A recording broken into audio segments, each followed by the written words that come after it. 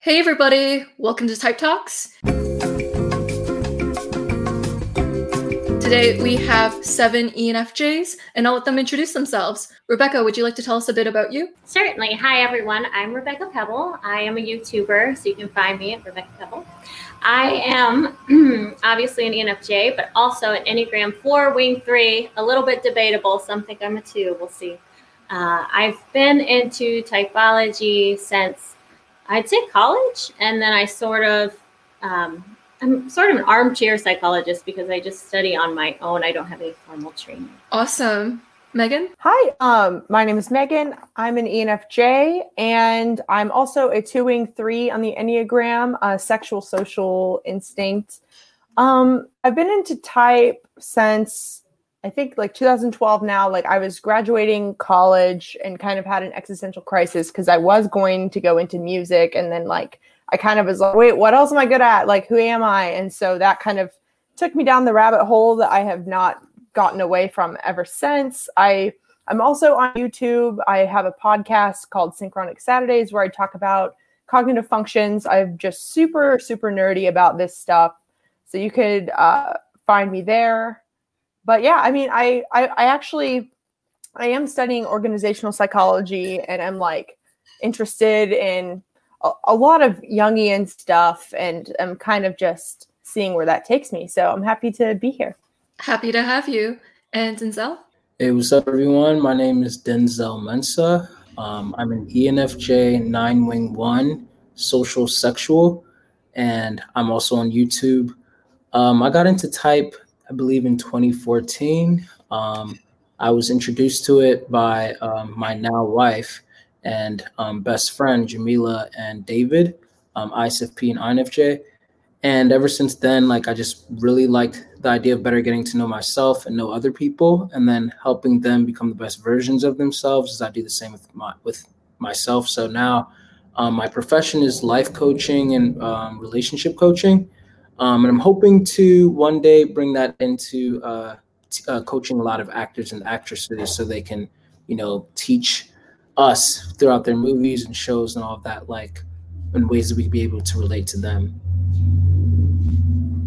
Awesome. Great information. And Leanne? Hi, I'm Leanne, and I got involved in type probably about 10 years ago. I think I just took the test, and I've been very active in personality typology forums. And then probably about 3 years ago, I decided to get MBTI certified. And so I started my own typing business, personalityblocks.com. And then I'm also in school right now for clinical mental health counseling. So I hope to integrate typology and personality type into helping others. And I'm an Enneagram 2 Wing 1. Very cool. And Stephanie? So I'm Stephanie. I'm a sexual 5, I believe. I got into MBTI back in possibly 2013 or so, but I've always been into psychology and understanding myself better through different lenses, whether it be astrology, human design, MBTI, Enneagram. I actually have been following Personality Hacker for a while, and I met Denzel at one of their events last year. And I'm a teacher, and I actually really enjoy using MBTI whenever possible with my students to understand them better and tailor lessons. I wish I was in one of your classes. So it's pronounced Rivka. So my name is Ophira. Rivka is my middle name. I'm like semi-anonymously playing around with Twitter, kind of figuring out how I want to put myself out there. For sure. You guys can call me whatever you want, Rivka or Ophira. Okay. I don't know Enneagram as well, but I think I might be a 4, maybe a social 4. I relate to the problems of that type. I got into MBTI in high school. I had an INTJ and an ENTP friend, and we decided I was an ESFP because extroverted feeling was like this evil demonic function. It was like the person who like forces you to arrange your utensils properly next to a plate. So we're like, you can't possibly be that. I was a radio person previously. I'm in a period of recuperation right now. Megan, it's cool that you said that you study IO psychology because that's one of the career paths I'm actually looking at. Yeah, I was gonna pick cool. IO psychology too. And Vicky? Hi, I'm Vicky. I'm an ENFJ, and according to Joyce, I am Enneagram 3 Wing 2. How I got into it was that a few years ago, one of my friends was writing a book, and she had a character in mind. She knows way more about typology than I do, and she was writing a book, and one of the characters, she wanted it to be an ENFJ, and so she thought I was an ENFJ. So she made me take a test like several times in front of her just to make sure that when she writes her character in the book, it's going to be based off me. And I got ENFJ every single time. So, and then Joyce confirmed that I'm an ENFJ. So yeah. And then also, what I do is I have two businesses. One is in Japan and one is here in the US. They're two completely different industries. Yeah. Yeah, wow. Vicky, your two businesses reminds me of Megan Lavoda and how she works so hard with her multiple businesses too. Yeah. And a topic that Megan wanted to bring up was burnout, and we will go into that soon. And so my name is Joyce. I'm a certified MBTI practitioner, and I have facilitated the MBTI in some organizations. And so let's get to it. So the first topic of discussion, burnout. What are your experiences with burnout? I feel it every day. I think for as long as as long as I can remember, and as long as everyone has known me, I'm always doing too much. I think at this point, like I've learned how to be better at saying no, but at the same time, it's kind of hard because if I made a commitment, I can't just not do it. So I end up killing myself over it, like not sleeping, whatever it takes in order to make sure I keep my word.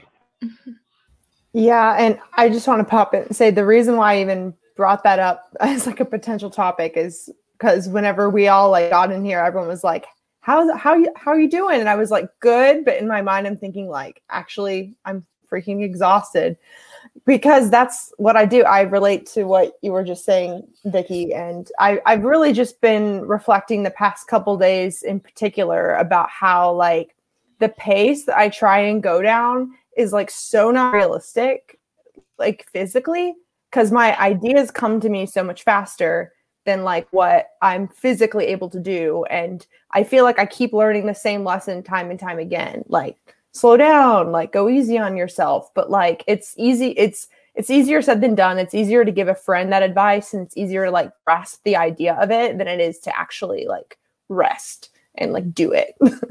So Self-love is a problem for me. It's something I need to learn. Even just like Joyce, you mentioned once that like you can think of ideas no problem, but like the day-to-day stuff is not as intuitive. That's exactly it. Burnout, I think especially as a social 9, that landed me so hard with Beatrice Chestnut's descriptions, where they're like, they work so overly hard for whatever group that they're involved in and everything. And then it's kind of like, it's like they become like a workaholic for the group. It's like, oh, I want to be included. I want to be included. And so you do all of this stuff, but it becomes burnout when you find that the group that you're involved in, you're not really as connected with the people involved as you thought that you were. And so then it becomes like, oh man, like I'm doing all of this stuff, not because I want them to like me, but because I liked them so much. But then when you find out that you're not even really like that close with them, then it's like, dang, like I'm overextending over here.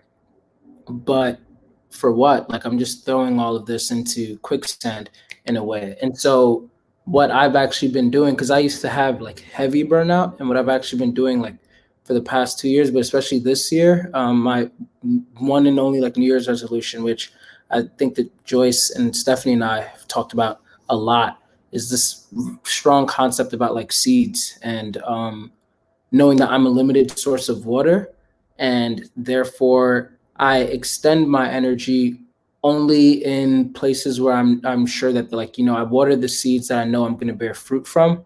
That way, I can still always have like energy left over. I also do a practice in the morning where I'll wake up like before my alarm clock, before the time I'm supposed to be awake. So I'll sacrifice sleep like 45 minutes to an hour every morning. And I'll just sit there and stare at my fan, like the ceiling fan. I'll just sit there and I'll stare at it. And during that time, like I view it as my personal type of meditation. Sometimes, I'll just be on my phone. Sometimes, it's spent like, in prayer. And sometimes I really actually just close my eyes and I'm just laying there in silence. I do this also a lot of times at night, although at night that's where it gets hazy, because then I actually fall asleep. But I found personally that that's been helping a lot for me to actually manage my energy, because even though I sacrificed that 45 minutes to an hour of sleep, that energy that I could have gotten from the sleep, instead, the energy I got before from the previous sleep or whatever is now extended throughout the day a lot longer, like it lasts longer. And then now I've been doing a lot better with where I put my energy in relationships and friendships, because I have them like categorized in a way. Like I have the intimates, and then I have the best friends, and I have the friends, and I have acquaintances, stuff like that. And I know like to make sure that my intimates are watered first before I go out to my best friends and then stuff like that. And I see like which flowers need more cultivating my garden in that way. So yeah, but before that, burnout for me was horrible, absolutely horrible. Cool, Denzel. And so what you said made me think about how you talked about you want your intimate close circle to know that they're close to you. Like it's very important for you, like that the people close to you know where they stand with you. Yeah. And you make an effort to show that. Absolutely. And that's what you said reminded me of. Denzel. Oh, I also want to acknowledge I have like nerves talking on camera. I can feel like my cheeks trembling sometimes. Or you YouTubers are probably used to this, but this is a new experience for me. It's Denzel, definitely weird at first. It's also, I guess, easier because I'm like in company of great ENFJs. So it's like, I mean, I've already been on a video before with Megan and Joyce. So now it's like, if this was like the first time that I was on with Megan, then that'd actually be a big deal. I'm not just saying that. But it's like, Yeah. okay, so I've had some time to like warm up to that. Yeah. Being in a group of ENFJs is like medicinal, chicken soup for the soul. Yeah. I just noticed though, it's like almost kind of weird because nobody wants to talk over each other and we all want to like respect what the other is saying. That like, I feel like myself kind of holding back just because, I don't know if you guys feel that. Yeah, I spoke up before, not because I was necessarily ready to, but because there was like this space. I was like, oh, I want to help the group by doing this. And I was like, oh no, why have I done this? But now I have a real response. Denzel, you brought up something for me. I read a while back, somebody said that they define burnout as seeing problems in the community and not necessarily being able to do anything about it. And that was huge for me. This person has just become a founder recently, so they're finding a lot more joy in their work now by actually being able to address things. And Joyce, you and I have talked a lot about like finding the right community and fitting in, and like not just trying to like be a part of a community for the sake of being part of a community. So in recent times, I've really kind of changed how I define community in terms of what is healthy for me. That's really good. That's real. That's actually something I'm going to sit down and process for a while. But that's so true because like if you don't have the energy to solve the problems that you view, then it's like, well, then like, what's the point? You know, like if you burn yourself out today, then it doesn't, if you're able to get through today, but you don't have energy for tomorrow, then like, yeah, what's the point? So yeah, it's really good to learn how to manage your energy so that the next day you can have more energy to continue to move forward. And obviously the world needs us. There's only but so much of us. So it's a good conversation. Yeah, yeah. That was magnificent, Rivka. It made me think about how like ENFJs make great spiritual coaches or mentors or leaders. Like I felt like I learned something about my own soul by listening to you. And so Stephanie and Leanne. Yeah, I've definitely experienced my share of burnout, especially with work, both at the workplace and at home, as well as relationships. I can just get into this zone where I just want to complete everything and check everything off my checklist. And it's really difficult to pause, and I can ignore hunger cues and bathroom cues and just keep going. And I may not feel it right away. It may take a couple of days, but eventually it'll hit me hard, and I just start becoming not as nice of a person.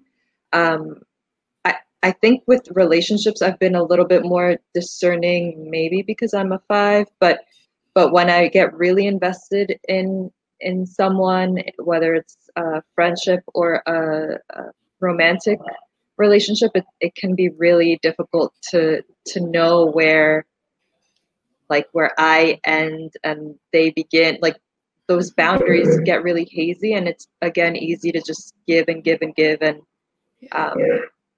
neglect all of my physical needs. So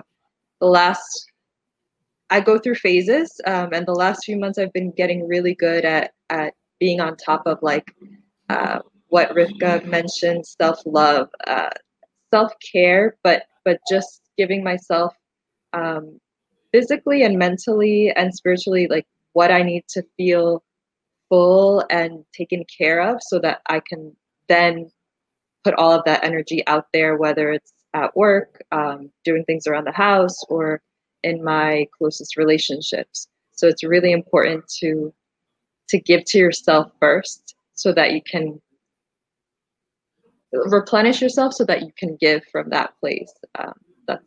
That's what I found has worked best for me, finding that balance.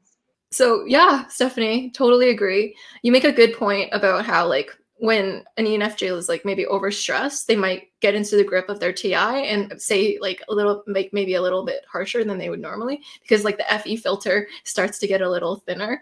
And yeah, I realize that it's like when we're out of energy, then that means that we have to be quicker about how do you get your words out to not waste someone's time or your time. Like when you have less energy to do something, then you have to like, I don't know, like, I think that our inferior TI has a hard time with it. I've been realizing because like sometimes I'll have to like say to friends or something like, I'm not trying to sound short. I just only have 5 minutes right now or something like that. It's like sometimes it's like you have to take out some of the FE niceties, or like it's hard for us to even like put the blocks together to like figure out like I have so much to do, but I only have 10 minutes. So like I think that's partially why we could be that way, because it's hard for us to figure out a solution. I wanted to piggyback and say I do that all the time, especially with text messages. Sometimes I'm in a hurry and it just sounds real choppy and it sounds like I'm angry, but I don't have time, like you said, for the FE niceties that I normally love to give and do. It's like I just got to get this out. Mm-hmm. So it's good to know that that's a TI thing. I was wondering. And I wanted to say too, with burnout, Denzel, it was really poignant when you were saying planting the seeds and it bearing fruit, because I think for me recently, it's been a burnout of creativity where I feel, and content creation, where I feel like I'm blasting everyone with everything I got and I'm getting nothing back. And so I started to feel like, what's the point? Why do I put my art out there? It's sort of like a tree falling in the forest and nobody's hearing it. So that's where my burnout is coming from lately, feeling like that's not bearing fruit, and it's frustrating. Yeah, that's a really big thing for me. Like, because with the seed thing, like I put that in everything that I think about now, but especially like with relationships, and it's like, okay, so which of my relationships and friends and all of that give me fruit, and how quickly will this come, like, because it's energy to water these relationships. But if I know that as I'm watering this, then I'm going to receive fruit back, then like the energy is replenished plus more, depending on the type of tree that I have. And so I feel like, yeah, and the same with yours, with creative pursuits and all of that. Like, yeah, like everything is like, okay, I'm going to be on this phone, like, or I'm going to be working on this project. Like, how much am I going to get from this? How much energy is it going to take from me? And then how much is it going to replenish for me, kind of thing. And that, like, being mindful of that really helps like so much. Like I was with an ESFP the other day, or a few weeks ago actually, and we were with coworkers, and she looked to me like while we were just like hanging out or whatever. She was like, I know I'm like an extroverted person or whatever, but my social battery just went dead. And like she pretty much was like trying to imply, I'm glad that she said that she knows that she's an extroverted person because she definitely is. But she was like trying to imply like, like, I just get drained so fast kind of thing. And I definitely believe like there definitely are people like who get drained like really quickly. But that idea of like knowing like the fruit that you're going to get back and like knowing when to exert energy so that you can extend it throughout the whole day, kind of like a marathon of some sort. You don't just sprint at the beginning, but you kind of like pace yourself so that by the end, then you have a little bit left to sprint, which you could see that as like a full day. I feel like thinking about stuff in that way, like whether it's projects or friendships or whatever it might be, that's been proven to be like really helpful for me. So what you said makes sense, Rebecca. Yes, Rebecca, good point. It reminded me about like when you said that an ENFJ will do something for someone, but sometimes it feels like a tree falling in a forest and no one hears and like there's no fruit from it. And what that can cause in like especially ENFJ females, I've seen is like low self-esteem issues. Like they'll give and give and give, and the other person won't really like they won't really like reciprocate. And after a while, the ENFJ might take it personally in the sense that like, oh, is it me? Is it like, or, like, and then yeah, it can cause this spiral that I've seen in my ENFJ friends. And then what will happen is because of inferior TI with ENFJ females, apparently, like mostly, is that they'll talk to me about it. So they'll vent to see if what they did was okay. So something about TI inferior is that they'll talk to people to figure out what they think, especially for the females. Like it's like Megan, a lot of times, like when she's figuring out something, she'll discuss with me or like with someone about it to like talk it out and understand it more. And I really like that about her. It's really fun to talk to Megan. She's a really cool person. And yeah. I do that all the time. My INFJ partner sometimes is even like, why are you like, you already know what you think. Why are you talking to me about it? Like, don't listen to me. And I'm like, well, it's not like I'm going to listen to what someone tells me to do, but like, it really does help to verbally process. Like, I feel like it comes off way more like I'm wanting someone to feed me the answer than how it really feels like from my experience. I don't know if you guys relate to that. That's a good point. Oh, definitely. I want to agree with you, Megan. I think just something about outwardly processing things. I get so trapped in my head. My goodness. It's like I have so many things. Like Stephanie was saying, having that to-do list and you feel the sense of urgency. I have to check it all off. I thought that was just me. Maybe that's an ENFJ thing. I just get to this like hyper vigilant, it must all be done now kind of feeling. It's insanity. It's too much. And so, Leanne, what are your thoughts? So funny because I kind of had like this feeling like we might have this conversation. I don't know why, because it mirrors my experience, but I think that's also just because it mirrors the experience of so many ENFJs out there. But yeah, I mean, I'm in work full time, and then I'm also going to school and have been doing a lot of accelerated courses. And I was like feeling angry with myself today because I was like, wait, I'm on vacation right now, and I've literally been working like the past 3 days. I think working from home too, even though it's like great that I'm able to do that, it kind of has blurred the lines a little bit. So it's a lot easier to just always be on your computer. So yeah, it's very applicable to me. But also what Denzel said about what he was saying about the reacting versus the strategizing, the energy, obviously, I mean, that's so easy to fall into. And a lot of that has to do with, I think, not being in your NI, not taking the time to get in touch with that NI and just being constantly in response mode. Because I definitely relate to that. When I am overwhelmed, I'm also in a creative, I'm marketing and design manager. And my company always wants me to come up with these great ideas. Like they're like, Leanne, you're an idea person. So come up with the ideas. But like, in order to come up with those ideas, you need space. You need like the energy to strategize and hit that target. Because if not, then you're reacting. You're in SE mode, and then you're not going to be the optimal ENFJ that you are. That is such a good point. And yeah, in Denzel's language, I hear a lot of NI, like he talks about intentionalness and mindfulness, and yeah.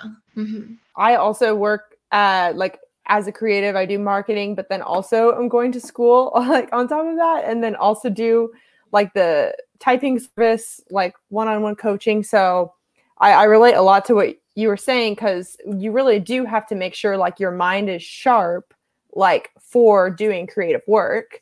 And I have also had that like experience of like, if you aren't sleeping enough, if you aren't reading right, eating right, if you aren't exercising, then like the creative ideas won't land nearly as well. And I've begun to notice patterns. What's helped me is like tracking things like that, and then journaling how I feel, but then also tracking those habits. And then like, I think it's easier for like NI to see the pattern when it's like, oh, you always have a really rough time whenever you aren't working out or eating right or sleeping. But another thing I wanted to say too is that I feel like ENFJs, like we could be very idealistic about our goals and then can be hard on ourselves when we don't reach them. And I feel like we know like intuitively that what you give is what you get back. But what I've been learning though is that like if we can't receive it, then we aren't going to get it back. Like we have to receive just as much as what we're giving. And so I feel like that was kind of like a light bulb thing I had, but then it's like, okay, so how do I receive? Still working on that. But like, it's just as important as giving. And I feel like a lot of ENFJs can relate to, giving and then being like, well, what am I giving back? Like what Rebecca was saying, like you're pouring your whole self out in there, but then like, where is the fruit, So sorry, there's a lot, but that's a really good point, Megan. Like ENFJs learning the lesson of receiving with like, I mostly have experience with ENFJ females, and something that they have difficulty with is receiving things from other people. Like normally my ENFJ is like, I'll take care of myself and I'll take care of you. You don't have to take care of me. And what will happen is like, whenever they share something about themselves or like whenever I can help them, they kind of feel like they're a burden to me, but they're not. But they'll assume that and they'll go like, no, Joyce, I'll do it. I saw one of Denzel's videos and he talked about the term emotional pivot. And like ENFJs, when you start to talk about their feelings, they'll like emotionally pivot maybe back to you sometimes if they feel guilty for talking about themselves. Mm-hmm. What are your strengths as a ENFJ and as you as a person? Well, I'm thinking, I just wanted to point out that I just did the emotional pivot too. After I talk, I'm like, oh no, sorry for talking so long. What about you guys? But yeah. Mm-hmm. I think that Megan, personally, from what I've noticed from her, she impresses me because I've actually used her as an example of an ENFJ who does well not emotionally pivoting. Like I've been cutting up some of our old discussions and I've been like posting, because when me and Megan have done videos, they've gone like long discussions and everything. So I've tried to make them like shorter. And one of the things I'm constantly reminded of is how vulnerable Megan is. Like she has like little to no problem, or at least it seems like it from the outside, just sharing herself. And yeah, she might feel like, oh, I'm sorry, like, did I say too much? But with the emotional pivot, it's more like these ENFJs don't even share, period. And I think I talked to Leanne about that.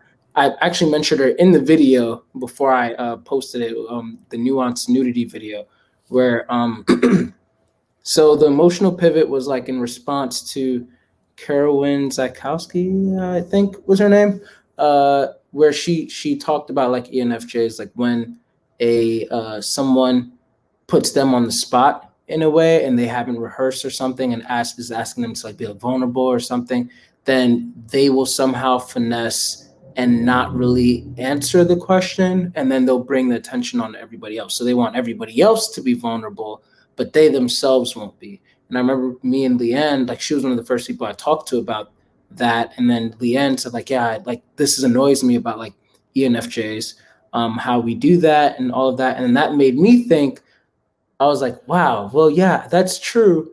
But then that's when I made the nuanced nudity video where pretty much I was like, but the thing is, you have to be careful with who you're showing your naked body to, because the same naked body could disgust people or it could arouse people. And so you have to be able to like gauge that. And so the reason why ENFJs have this emotional pivot from my experience is because we know that if you show us your naked body figuratively, we're not going to be disgusted by it. But we can't trust that from the other person. So until we can trust that from you, then no, we're not going to show you ours. But when we can see that, then it's like, yeah, we want to show you our naked body. So with Megan, Yeah. I'd actually say that she does well. Like from most of the ENFJ that I know, like she's like, you know, like she'll show everything. And then I guess like, I just want to say that I don't think I am, though. I'm still hiding. Like, well, I was gonna say two things to that, but then I appreciate if that is a compliment. I appreciate you saying that, because I do try and do that more. But two things is that it might have to do with being a sexual dom in the Enneagram. Not sure, but I do think some of it is practice. Like if you're thinking of, oh, am I sharing this? I think going to journalism school has helped with like sort of like a sound bite of like saying something that I think someone might be interested in, like bringing just enough of myself out that would be intriguing. Like I feel like I've had to practice as far as like communicating. I feel like learning how to say that in a concise way and just being vulnerable is definitely something I've worked on. Well, I would say, just in addition to all of that and tying it back to Joyce's question, I think that is strength that ENFJs have.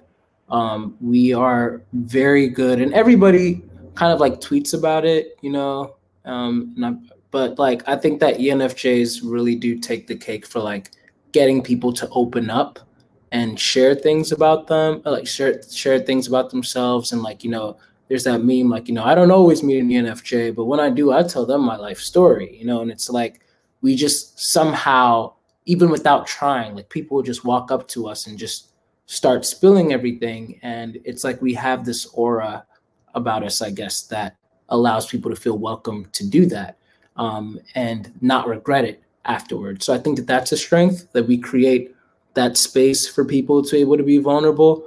And I think that another strength is, again, me and Leanne had talked about this once. I feel like we, in a way, create culture, or like we set the standards for society, because a lot of times when you hear about like FE DOMs, especially, it's like, oh, you know, they're the conformists and stuff like that. But personally, I think that as ENFJs, we're always looking ahead. So we're always like, we're never really satisfied. I mean, like we're like happy with how things are in society right now, but we're never satisfied with it. So by the time by the time the society catches up with where we were thinking about, we're already thinking about like the next best way, the next 3 levels ahead of like how society should look like. And we're like, all right, well, I had that dream like, you know, 10 years ago. Now my dream is this for society. And when we finally have that, then it's like, okay, well, now my dream is this. So we're always trying to like improve that. And I think that we do the same thing like with relationships, because FE is so focused, you know, like it is about like, you know, meeting people's needs. But I think that for me, especially what I've noticed is that FE is so focused on interpersonal connection. And maybe it's also because I'm social dom, but understanding the connection between everyone, and then understanding kind of like with TE, like what things mess up a dynamic and what things can fix a dynamic. So ever since I was a child, you know, like I watch those corny like family shows, and I still do.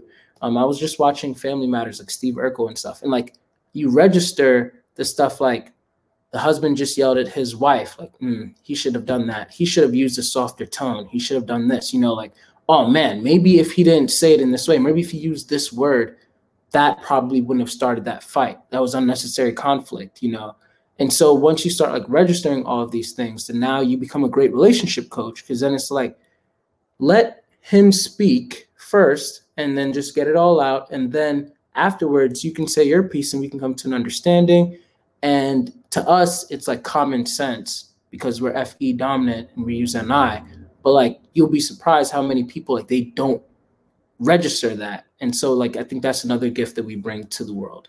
Very true, Denzel. And a point to piggyback off of that. Yeah, ENFJs, they kind of know when something is like unnecessary harm in your relationships.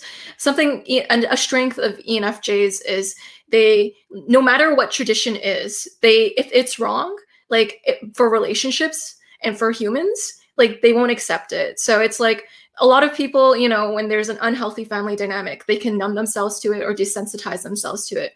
But ENFJs, they're kind of like, this is wrong because I know that it's wrong. Like, this is not the ideal of what it could be. And you guys are fighting and like, or you guys aren't doing what's best for mother, or ENFJs know when something is going wrong in a relationship, even when everyone else acts like there's no problem at all.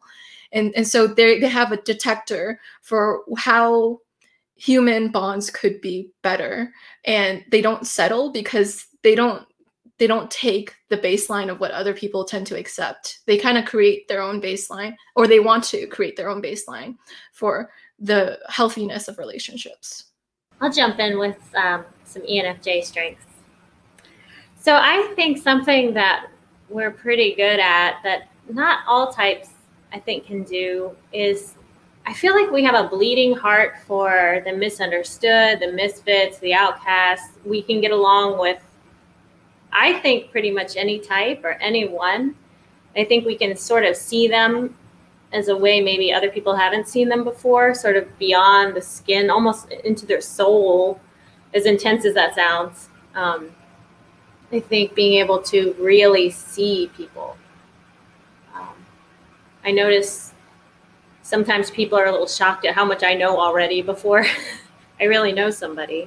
Intuitively, just know them and give them grace and understanding that maybe other people wouldn't give them.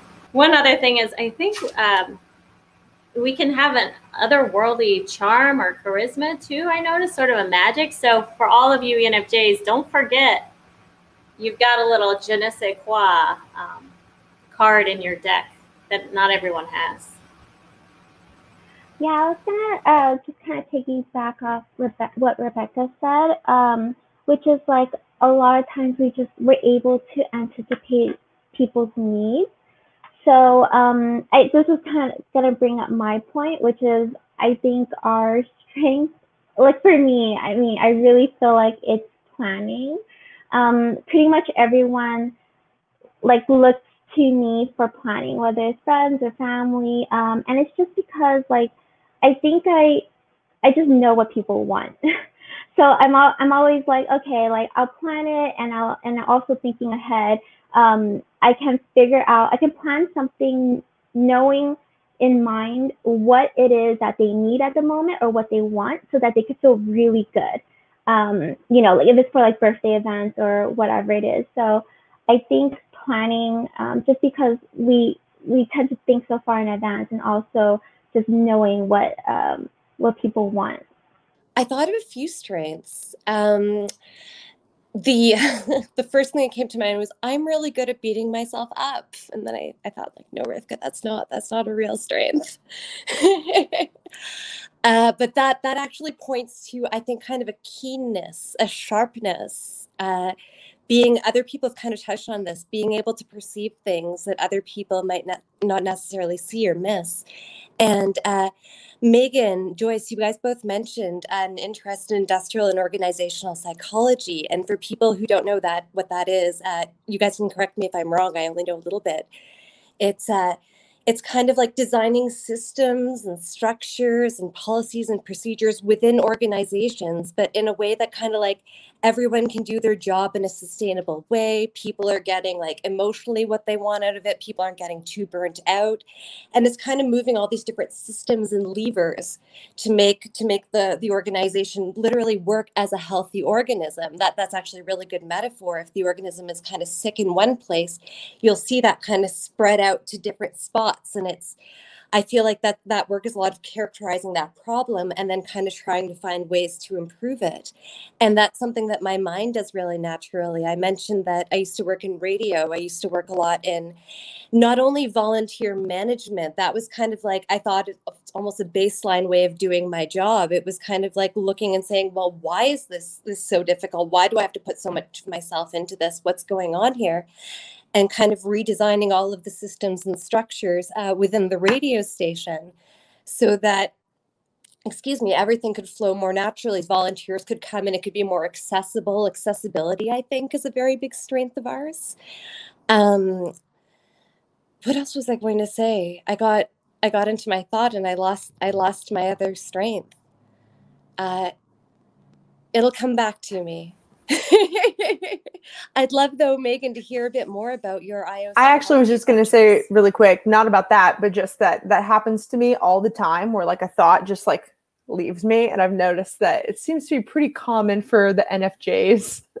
And I feel like people don't think about it as happening to ENFJs as often as INFJs because we can like seem on, but I definitely relate to that. I think that's when the SE just kicks in and you just improvise. But yeah, it's kind of like you're following a thought trail, like a bloodhound, and then somebody distracts the bloodhound, looks away, and then it's like, oh great, where'd it go? But now you just gotta I actually just have to say that I now force myself to take notes whenever I'm doing videos like these because I used to either interrupt or just like talk too much. And like, so I feel like if I don't take notes, I'm literally going to forget what I was just saying. So yeah. Yeah. And I feel like that can cause us anxiety, or at least me personally. Like I'll be like, oh, that's why like I feel like to stay organized, I literally have to write everything down on paper or somewhere. And then I can move past it. Like we were playing poker the other day. Me and my family were playing poker. And my dad, he's the NE Dom. He just kept coming up with all these random rules, like for each round. And I was like, I can't strategize and have to remember these rules at the same time. So I write them down on the paper, and then they stay there. It's like I'll always remember. I can go back and check to make sure at the end, like that it doesn't, to make sure that I'm on par. But I wouldn't have to cloud my mind with those details, and then lose sight of my strategy. Yeah, I also do that with what people tell me. So I have like my planner, I have all my notes. So when someone tells me something and I know there's certain details that I'm going to forget, but it's really important to that person. Like it could be something like, I don't know, something that's happening in their life and it's a huge, there's a date, so I would write that information down so that the next time I see them, I can bring it up, or, I could text them or something, because I don't want to just seem like I wasn't listening. I do that with names like Michael Scott, and if you ever seen The Office, how he always has those associations. I write them in my note app, like when I meet new people. I do that because otherwise the name is like the one thing that I don't know if that's an SI. It's probably not just SI, but I would assume that SI people probably were stronger with that. But, I'm sure some of you have noticed that like people, I don't get personally offended if people don't remember my name, but I realize to some people that's a huge deal. Like it means that you're not like acknowledging their identity to some people. And so I find that really interesting, and I've had to kind of learn how to accommodate. When I worked in volunteer management, it was offensive to forget someone's name, because exactly like you said, a lot of people see that as a way of appreciating their work.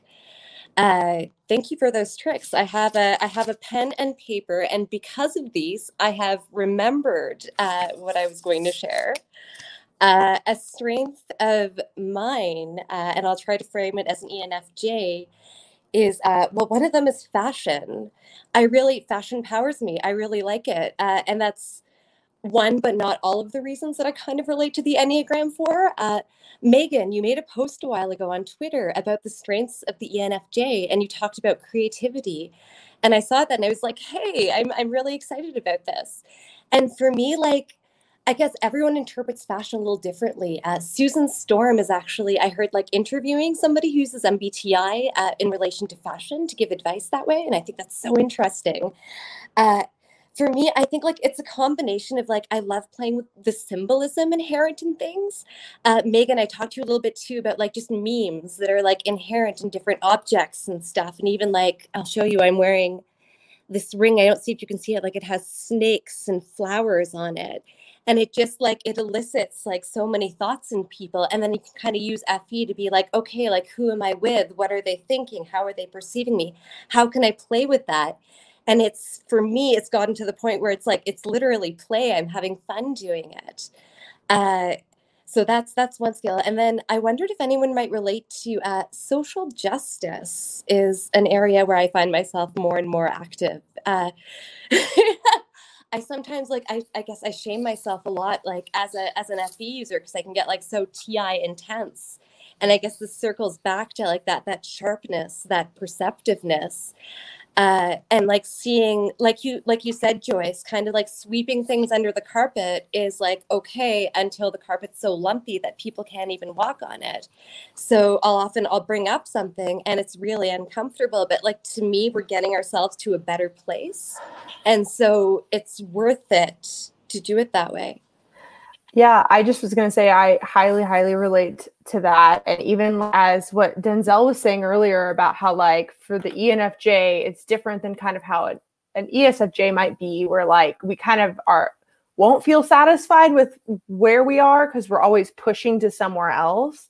And, like, I only relate to feeling like sometimes you do have to say something that might be uncomfortable in order to grow as a community. And so I definitely have been that person. But I also think that the challenge for ENFJs, and why I do think a lot of us do tend to be in, like, social justice and activism and nonprofit work, is because we can tend to feel like we are carrying the weight of the world on our shoulders, and that, like, we need to save it and stuff. So that's something that I'm kind of trying to work on, not feeling as much of, like, oh, I need to save, and more so, like, what is my part in this? Or, like, how can I just, like, be the best individual?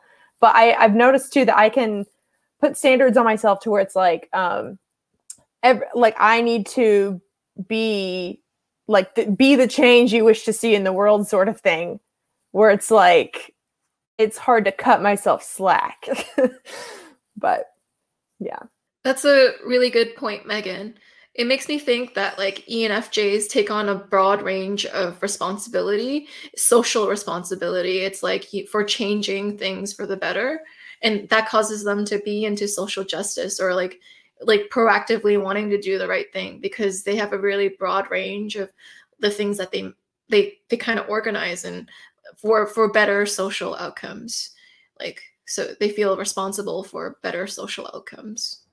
Yeah, I think also I think that, for at least for me, I don't know if it's because I'm FE and also a 9, or if it's just the ENFJ thing or what, but we're really good, from what I see, is, like, just bringing both sides together.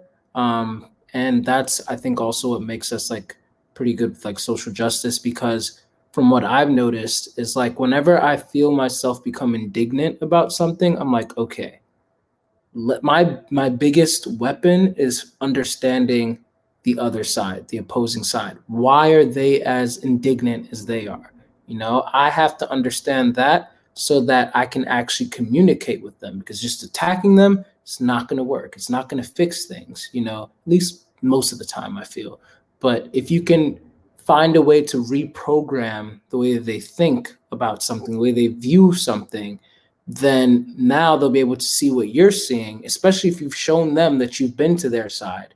And maybe when you've been to their side, then you'll probably be like, oh, shoot, they're right. So you always have to have that openness of, like, okay, maybe I was on the wrong side after all. But sometimes both sides are wrong. Sometimes both sides are right. And sometimes, you know, you just like, it's like you have to find a middle ground or medium. And so at least for me as an ENFJ and potentially as a 9, understanding the other side so deeply that I can then communicate and speak their language and explain, like, this is why this is going on, this is why that's going on. I feel like that's a big thing. So like one of my videos, I made a video about the Black Lives Matter movement, and like pretty much I just called it like, you know, like my thoughts about racism.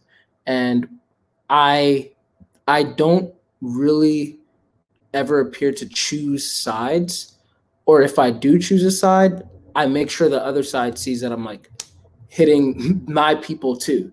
So like when I was like talking about like, you know, the Black Lives Matter stuff and everything, like, you know, I definitely addressed, you know, like what the opposing side, you know, would be. But then when I got over to my side, then I was like, yo, and like for us Black people, you know, like I see this on Twitter a lot of times, like if you're talking about like, oh, we have the best skin color and this, no, that's not right. Like what Martin Luther King Jr. was trying to get us to do is to have an even playing ground. So yeah, we've been oppressed or whatever, but now's not the time to like one up the other races. Now's the time to try and get us to an even playing ground. So yeah, we're boosting ourselves up, but we're supposed to boost ourselves up till we're over here, not to like get up here and then push the others down. Because then now they're going to be like, hey, look at all the Black people. So like understanding why they're mad, but then also understanding what we're doing to them is like, yo, guys, like chill out. But then also being able to tell them like, but y'all also have to understand that we have been oppressed and blah, blah, blah. And not to like make this like a very like social justice kind of thing, but that's just like an example of like being able to understand both sides so that you can communicate and therefore show like not show partiality and bring things together in that way and mediate. Yeah, Denzel, I think one of the ENFJ strengths is meeting people where they're at. It's why they're so good at meeting needs. So it's like, you know, when Megan was wondering if she was speaking too much, because like FE is really good at knowing the reciprocal give and take. It's like, okay, I've given, so I just want to make sure the give and take is equal. So like ENFJ's superpower is like meeting people where they're at. It's why they're so like genuinely kind and caring, because if they're not meeting you where they're at, then they want to try harder to meet you where you're at. And that's why like they're so good with people. And so Stephanie, what are your thoughts on this? Actually, I have to go soon. So I don't mean to, I don't know if you have to go soon as well, but sorry, I'm not trying to interrupt, but I didn't know if I could just answer the question before I leave. For sure. Yeah. Is that okay, Stephanie? Okay. So I just was going to say that overall strengths, I would say like passionate, empathetic, creative, big picture thinker. Especially when I first like was looking at like the ENFJ description, those were things that really stuck out to me. But it's interesting, like the more I've been into type, the more I feel like I'm wanting to define myself by like traits that are me and not just an ENFJ thing, and trying to separate the me from the ENFJ. Not that like other ENFJs won't relate, but like it's almost like my TI is trying to get even more hyper specific about me, you know? But like I feel like one of my favorite things about myself is like having like a strong will, which I think a lot of ENFJs could relate to this. But I think for me, I feel like I've always been told by my like parents that I have a good like head on my shoulders. I feel like I'm not like easily swayed like from my path. Once I do feel like a sense of clarity about it, it could take a while to get to the clarity. But like that, and also I really I think one of the ways that my inferior TI can come up is like being very clear, like really caring about critical thinking and not wanting to half-ass my thinking, because I've been in situations where people have like half-assed their thinking and it has caused like a lot of harm. I mean, like I've, not to get too personal, but like I've been verbally abused and gaslit. So that's kind of like me being vulnerable, as Denzel was saying. I guess I'm proving your point here, but I've been on the other end of like pathological lying, like just messy situations, also like even politics. Like I've seen how like misinformation can really harm things. So that's just like a passion of mine too, as I improve. And I think, having type as a tool to be like, oh, this is an area of weakness, like can help you kind of see like, oh, if I'm not naturally doing the thinking, I'm not naturally like coming up with my own view, like it's really is important to not, forget to do the critical thinking, because it really does hurt people as well. So yes. Yeah. That definitely, that was really well said, Megan.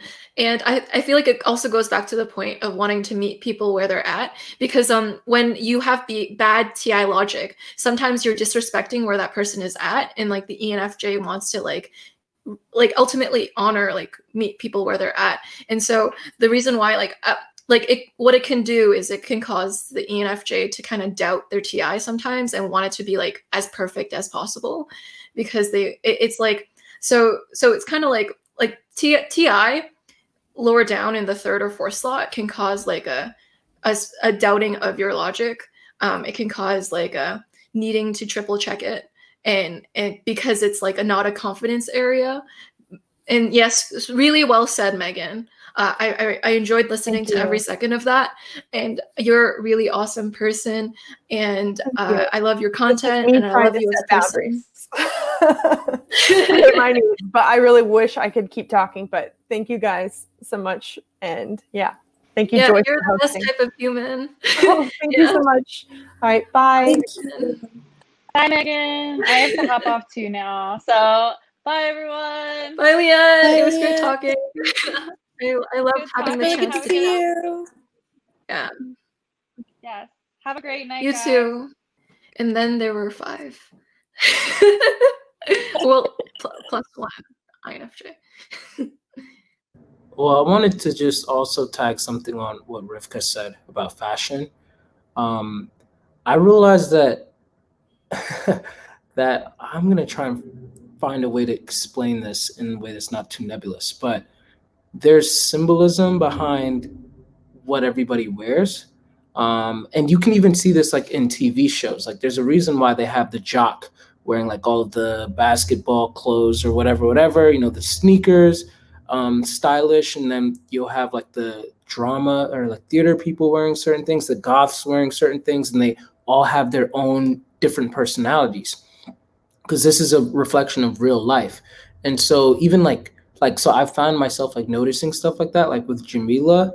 She's really good at ISFP. She's really good at like being able to see something and just know like whether or not like objectively it looks good or it doesn't look good. For me, I have to see it on that person. So if you say like, if it's on a mannequin, which just happened before. She was like, Denzel, do you think that this dress looks good? And I'm like, huh. And I have to think about it. Well, on your sister, yes, because it matches her vibe, this is that. But on you, not so much. Like, she'll ask me, like, oh, Denzel, what if I got like a nose stud or whatever? Like, I would never forbid Jamila from getting whatever she wants. But I just tell her, like, personally, I don't think it fits you. I don't think it fits your personality. And then she jokes around and tells people like, Denzel won't allow me to get a nose ring. But it's like, it's not like, to me, it's just like the way that I view people, like, with certain things, like with certain tattoos or with all of that, like it's a certain vibe that they'll give off. And it's not to say that people who don't give off a certain vibe don't get those tattoos, but I feel like the way that we dress says a lot about us.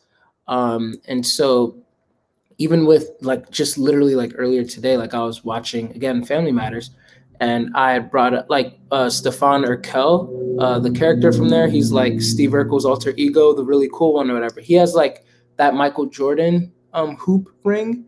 And I was talking about like how it's really interesting how there's like, the diamond earrings that guys wear. Then there's like the black gauges that guys wear. And then they have the hoop earrings. And all of these are like different for a reason. And the diamond earrings would be the least likely one that I would get, because even though I think they look nice, it's not me. It doesn't tell you, it doesn't give you an accurate portrayal of me. Same thing with, but like the hoop earring, like, I could see that. And then even like one year for Christmas, like Jamila had dressed me and I had this like really, like my shirt was like unbuttoned, like 3 buttons down, and I had a cardigan, and then I had this like really studded expensive belt, and I was wearing this watch, was just, more than enough. And it just made me look like, I told her like I look like some geeked out ESTP, like, and I it looked nice, but it just wasn't really like me.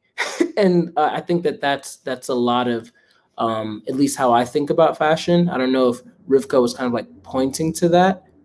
Yeah, I completely agree. Like one of the reasons I enjoy this practice, I call it's a practice of fashion, is just finding all these like odds and ends that like represent different parts of myself as well, and clarifying those. I guess, yeah, clarity is a really good word to put in here for that completely. It's funny when you talked about like another one of my career paths that I'm looking at is like being a stylist of some sort. And because I always like watch television shows, so I was like, oh, like this person is wearing this or this color, or even just how something is styled. Like, are they rolling up their sleeves? What does that say about the person? And it's so interesting. I'm really into languages. I speak several of them. And this to me is as legitimate a language as anything that comes out of my mouth. Yeah, even like the tattoos that one might get, and like, like I wear this necklace all the time, which is Series of Unfortunate Events, the VFD eyeball thing, and it's just like to show like, I'm a server, and people like, every once in a while I'll get another nerd that'll like notice it, like, oh my gosh, that's, the world is quiet here, and I'm like, oh shoot, like they know like the secret phrase, behind it and everything. It's like, but this is telling of who I am, like, because I'm really geeky. I'm really into books like that. And then the TV show series, like, came out too. And I'm just really like into like literature and stuff like that. So that tells a lot about me. But yeah, I was never like, I have like one button down like right now, but like I was never like the type, like I know like Joel Mark Witt, he buttons it all the way down. Like, yeah. And it's like, it's cool on him, and that's him, like that actually fits him. So I wouldn't say it looks bad. Like if I were to do it, I personally would think that would look bad, because it's like me trying to be something that I'm not, or it's giving a message that is not me. And so I feel like that's something that I really think about a lot of times, both for myself and then for other people. And that makes me wonder too, like how different types perceive fashion. Like this is like, we're agreeing a lot, but then I think like I go outside and like my hairdresser says that 85% of the people in my city all get like the same like ash blonde bob in the same shape, and they all have like the same Louis Vuitton bag, and they're obviously getting something out of that form of signaling. So I guess it's different for different people. It definitely is different, I would say. Yeah. Like, people who try to go against that, like, oh, I know that this is going to say this, but why does it have to say that? So they try to take away the coding from it. And I get that too, but it's like, well, labels keep us from drinking Windex instead of Gatorade. So like, but yeah. I think that, okay, before I go, I want to say I would really like to hear also what Stephanie wanted to say, because I know Stephanie had something to say earlier. It would be really nice. But just really quickly, just going off of what Denzel said, I find it really interesting because like I don't have that. Like when it comes to fashion, like I can see things very clearly. I'll see something, I'm like, oh, this is good for someone, and I'll just buy it for that person or whatever it is. But I think what I want to say about fashion, which might be kind of interesting for you guys, is that I lived in Japan for several years. I'm not Japanese, but I lived in Japan recently. And the thing about Japanese culture, I don't know if you guys know, is that like it's about the collective, right? It's about the whole in the culture. So you don't really want to deviate too far from that. So what I found myself doing, and I travel a lot, and I always thought that this was maybe an ENFJ thing, but like I always try to blend in. I don't like to call attention to myself. So if I'm in Japan and I'm telling you, I tell my friends this all the time and they think it's so funny, but there's these like pants that almost every Japanese person has, like women, and it's like this really, I don't know how to explain it, but it's like really loose fitting. You just don't wear that in the States. Like no one wears it, right? But then when I'm in Japan and everyone's wearing it, I'm like, I need to conform. So I start wearing the same clothes. So when I'm in Japan, even though I'm actually Chinese ethnically, and with Asian cultures, you can tell more easily, like with our features. But usually people would, with anyone else, like you could tell, like I'm not Japanese, but because I'm conforming so well, I'm wearing the clothes. I have my bangs, not right now, but I have my bangs that everyone has. Like I just blend in. Everyone just thinks I'm Japanese there. So I kind of feel like that goes with ENFJ and how I think it's more about like these social norms and these social constructs that I don't want to deviate I too think, far from. I guess both ways can be true depending where the ENFJ grew up. Like if an ENFJ grew up in the US with a highly individualistic culture, in a group that cared about that, they would dress more in an individualistic way. But if they grew up in a collectivist culture, they would adopt that social norm from that area and dress in that area's type of style. And so I think that's why the ENFJs can vary so widely. And so to piggyback off of Denzel's point about like how he wants the people that he's close to just like be themselves when they dress a certain way. So like the reason why my ENFJ, like she tries to meet my needs is like she doesn't want me to become someone who I'm not too. Like she wants to be able to accommodate to who I am. She doesn't want me to change to conform to her. And she's like, just be yourself. Like don't feel the need or pressure to be someone you're not because you want to like conform to me. Like so she makes this safe atmosphere for me to feel okay with like ENFJs are good with generating psychological safety with those that they care about. Like for example, I'll give you guys an example with eating food outside. What she'll do is like she'll try to consider my budget. She'll go like, okay, Joyce, be honest, tell me your budget.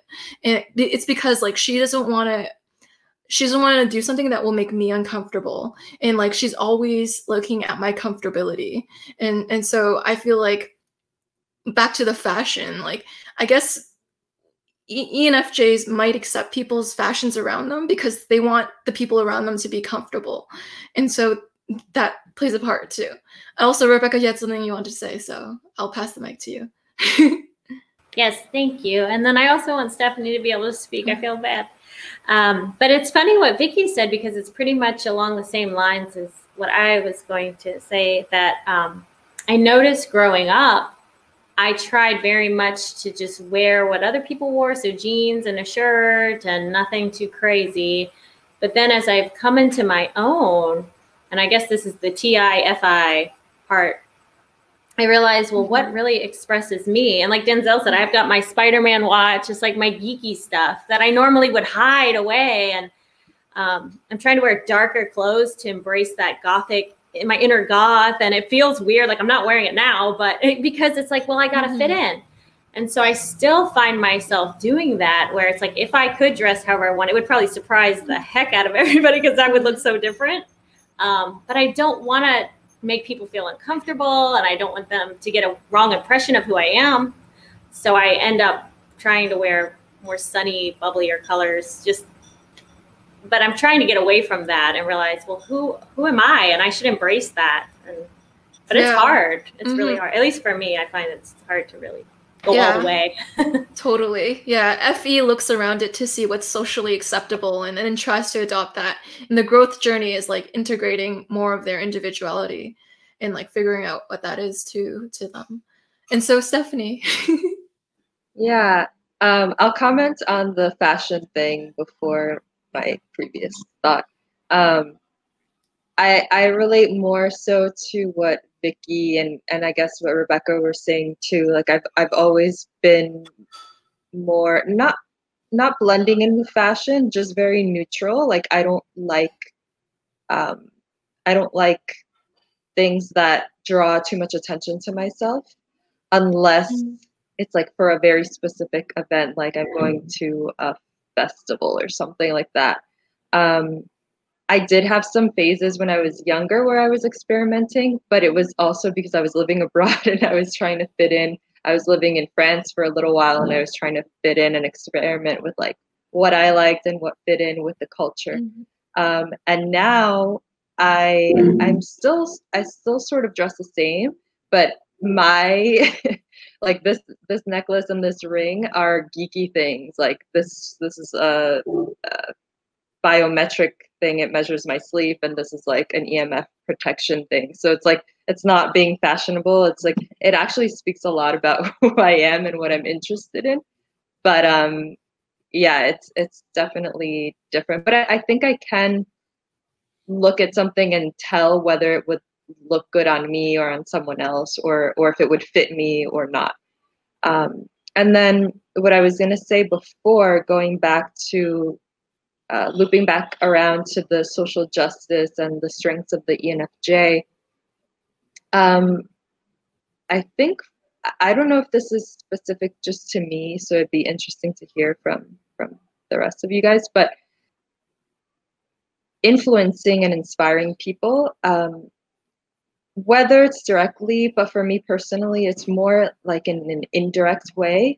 I don't know if I would consider it planting seeds necessarily, but just kind of, I think Megan was talking about being the change you wish to see, and I'm not by any means perfect, but there are things that I believe very strongly in that I want to see the world progress towards, that I live out in my daily life, that I don't preach about to other people. I just live it out, and if people come to me and ask me about them, then I'm 150% happy to hear and explain, or whatever the case may be, whatever information they want from me, I'll share it. But I was commenting, talking about this to Denzel some phone calls ago, that recently I've been sharing a little bit more of my, like, not so much beliefs, but like, I guess ideas, and kind of backing it up with science and things that I'm into, that I wouldn't normally talk about unless someone saw me doing it and approached me about it. But I've been sharing things on social media, and I've been seeing how it's affecting people and how people are reaching out to me, and having really positive benefits and results from it, and also like fostering intimacy between myself and the other person, which is something that I really crave as a sexual 5. And this is also happening outside of social media, just maybe at a slower rate, but yeah, influencing people, like almost or inspiring them, I don't know, on very subtle levels for myself. I don't know do you guys find that happens for you in a more direct way or indirect way? Yeah, it definitely happens. Sorry, it's I'm saying one thing, but I actually want to be. I'm gonna get this out of my system first. And tie the two things together. I wanted to like tie in the fashion thing first, because it's really interesting to see like these different perspectives. And for me, I feel like I actually see both of them. So I live in Calgary in Canada, and I actually, like, it's funny, I don't wear probably like 80% of my wardrobe because like this is such a conservative city at the end of the day. So like there definitely is kind of that consideration for it. And it's also been kind of a journey to be like, well, how much do I like lean into that, and how much do I lean into this instead? And then it's my fashion icon, Iris Apfel. She's like this, I guess she's 98 or something now. She lives in New York. She just dresses crazy. And she says her style is either Zen or Baroque. And I really I relate to that as well. It's funny. I have a strong Zen practice and meditation practice. And in that, like, you just dress like I do Zen Buddhism. You just dress in like dark clothing, and you like look down, and it's like kind of the opposite of what I'm doing here. And there, to kind of tie it into the next thing that you said, Stephanie, in Zen Buddhism, we talk about how like we don't, I can't I've only seen this word in writing, Denzel, help me out here, proselytize? Yes, we don't proselytize. Yeah, we just kind of live out our values and stuff. And if people are kind of interested in what we do, then totally we'll encourage people to get involved. But it's not something that like I would like knock on people's doors to tell them. And that's kind of how I've been trying to live out my life as well. And I think I'm really surprised. Again, I mentioned I have really low self-esteem, so I think I'm surprised a lot of the times, like when people find something inspiring in what I do, it's very often unintentional. Yeah, I actually have in like I find it really interesting because like well like I also have really low self. I think I'm just really critical of myself. I think this is the ENFJ thing, but like I'm really critical of myself, but like I think so highly of everyone else. Like they're so much better than me. But I wanted to say like one word I always thought like about us as ENFJs is like we're very pragmatic people. So like I guess like because we have like such like strong convictions and such strong beliefs. And I also feel the same with Stephanie a lot of times. Like sometimes it's like unless I need to step up, unless like someone's like calling me to step up, I kind of just like I won't say it, right? But people know that about me. And I think like I always feel like I live life I go by like leading by example. So for me, I always feel like if I do it, then and if people see it and it's like, you know, it's good, then people might actually do it too. So that's kind of how I see things. So like for an example, like I have my staff, they know me as like the crazy workaholic. So I work like 15 hours a day, like crazy hours. But I think the thing, like for me, what's most important is that I need to show people that I'm not just giving them work to do, right? Like, because I don't want to do it. I'm actually doing the work. And, you know, and I'm doing the stuff that I don't want to do too. And so like other people, I think they get inspired by that. So I remember one time someone told me, and this meant so much to me, but they said, you know, I said all these plans, like our vision for like, you know, our goals for next year. And they're like, yeah, that's like, we're going to totally do it because like, I really believe in you. I really believe in you as a person and you're going to be able to drive us. And they get so inspired. And that person was telling me like, they get so inspired to like work harder because I do. So I really believe in like leading by example. Yeah, it's interesting. Like with ENFJs, what I'm seeing the theme is that their action is never really just an action. It has like an underlying thing behind it too. Like with Vicky, she talks about like when she's doing something, there's really the underlying intent of leading by example. And Denzel will say when he's interacting with you, it's never just an interaction. It's planting seeds or like doing something very intentional. So there's always something behind the scenes happening with the ENFJ, some sort of NI philosophy, way they conduct life. And so you see through the like general fashion trend that there's an element of social consideration. They go around an area and they want to be socially considerate, and they also want people to feel as comfortable as they can be. So that's also a theme too. And very cool, everyone. And so the next question is, what are ENFJ weaknesses? I guess I can start. Just kind of, you know, what Ophira or Rivka said is that I think we have like, I don't know, at least for me, I feel like I have a lot of criticism and critiques about myself. So I do see a lot more of the flaws than I do the positives. So my list of cons is like really long when I was writing all this stuff down to talk about today. And then like my positives are like this short. But basically, I guess I want to talk about one of the big things for me, just kind of going back what I talked about earlier. I kind of see this as a flaw when it comes to like, you know, just trying to abide so much by like the social norms and social constructs. So like when I'm in Japan, like it's really hard because I see how things are supposed to be there, right? And like there's a lot of things that are like unspoken rules. So like you're not supposed to get in the train until everyone comes out, or you're not supposed to talk when you're on train, or things like that. And you know, when I have friends come visit me from anywhere, from the US especially, we're especially bad. We're kind of loud. So like I would tell them ahead of time, like, hey, you know, when we go on a train, please, like let's try to be a little bit quiet, keep our voices down. And then my friends would just be like yelling. They're just like talking really loud. And I'm just like, in my head, I'm like, this is so rude. And it's really hard for me to like look past those things a lot of times. Like I see something and I'm like, oh, this is really wrong. Whereas like, it might not need to be construed that way. And I know it. I think that's probably my TI, but like I kind of like, you know, just for me, I kind of feel like it's kind of hard for me to like just be like, oh, that's fine, you know. So I think that's one of the many.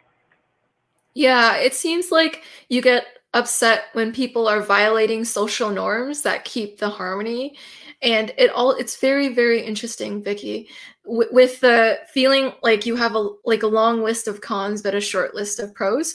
I feel like it's a certain form of manifestation of FE. So FE is like how you should act. And like, because the FE user is so aware of like the ways that they could be or should be, that they can see all the ways that they're also falling short too. They can be very hard on themselves too. And then another thing to say, to add on to what you said, Vicky. And so you said you had a short list of pros, but I will say, Vicky, everyone is charmed by you. Like, so Vicky came in to get typed by me and my friend Dan Burns. And when we were done the session, like me and Dan were messaging each other. We were like, we really like Vicky. Like, she was really cool to type. She put me in a good mood just by talking to her. And Dan was like, that was one of my favorite sessions because she's just like a joy to be around. So Vicky, you're very appreciated. And yeah, it was like a privilege to type you. Yeah. Thank you. That's actually so sweet. I'm like tearing up. It's like too sweet. Yeah, I just want to toss in my 2 cents. I agree with Joyce. Like, I mean, I haven't known Vicky long, but she gives off a very warm energy.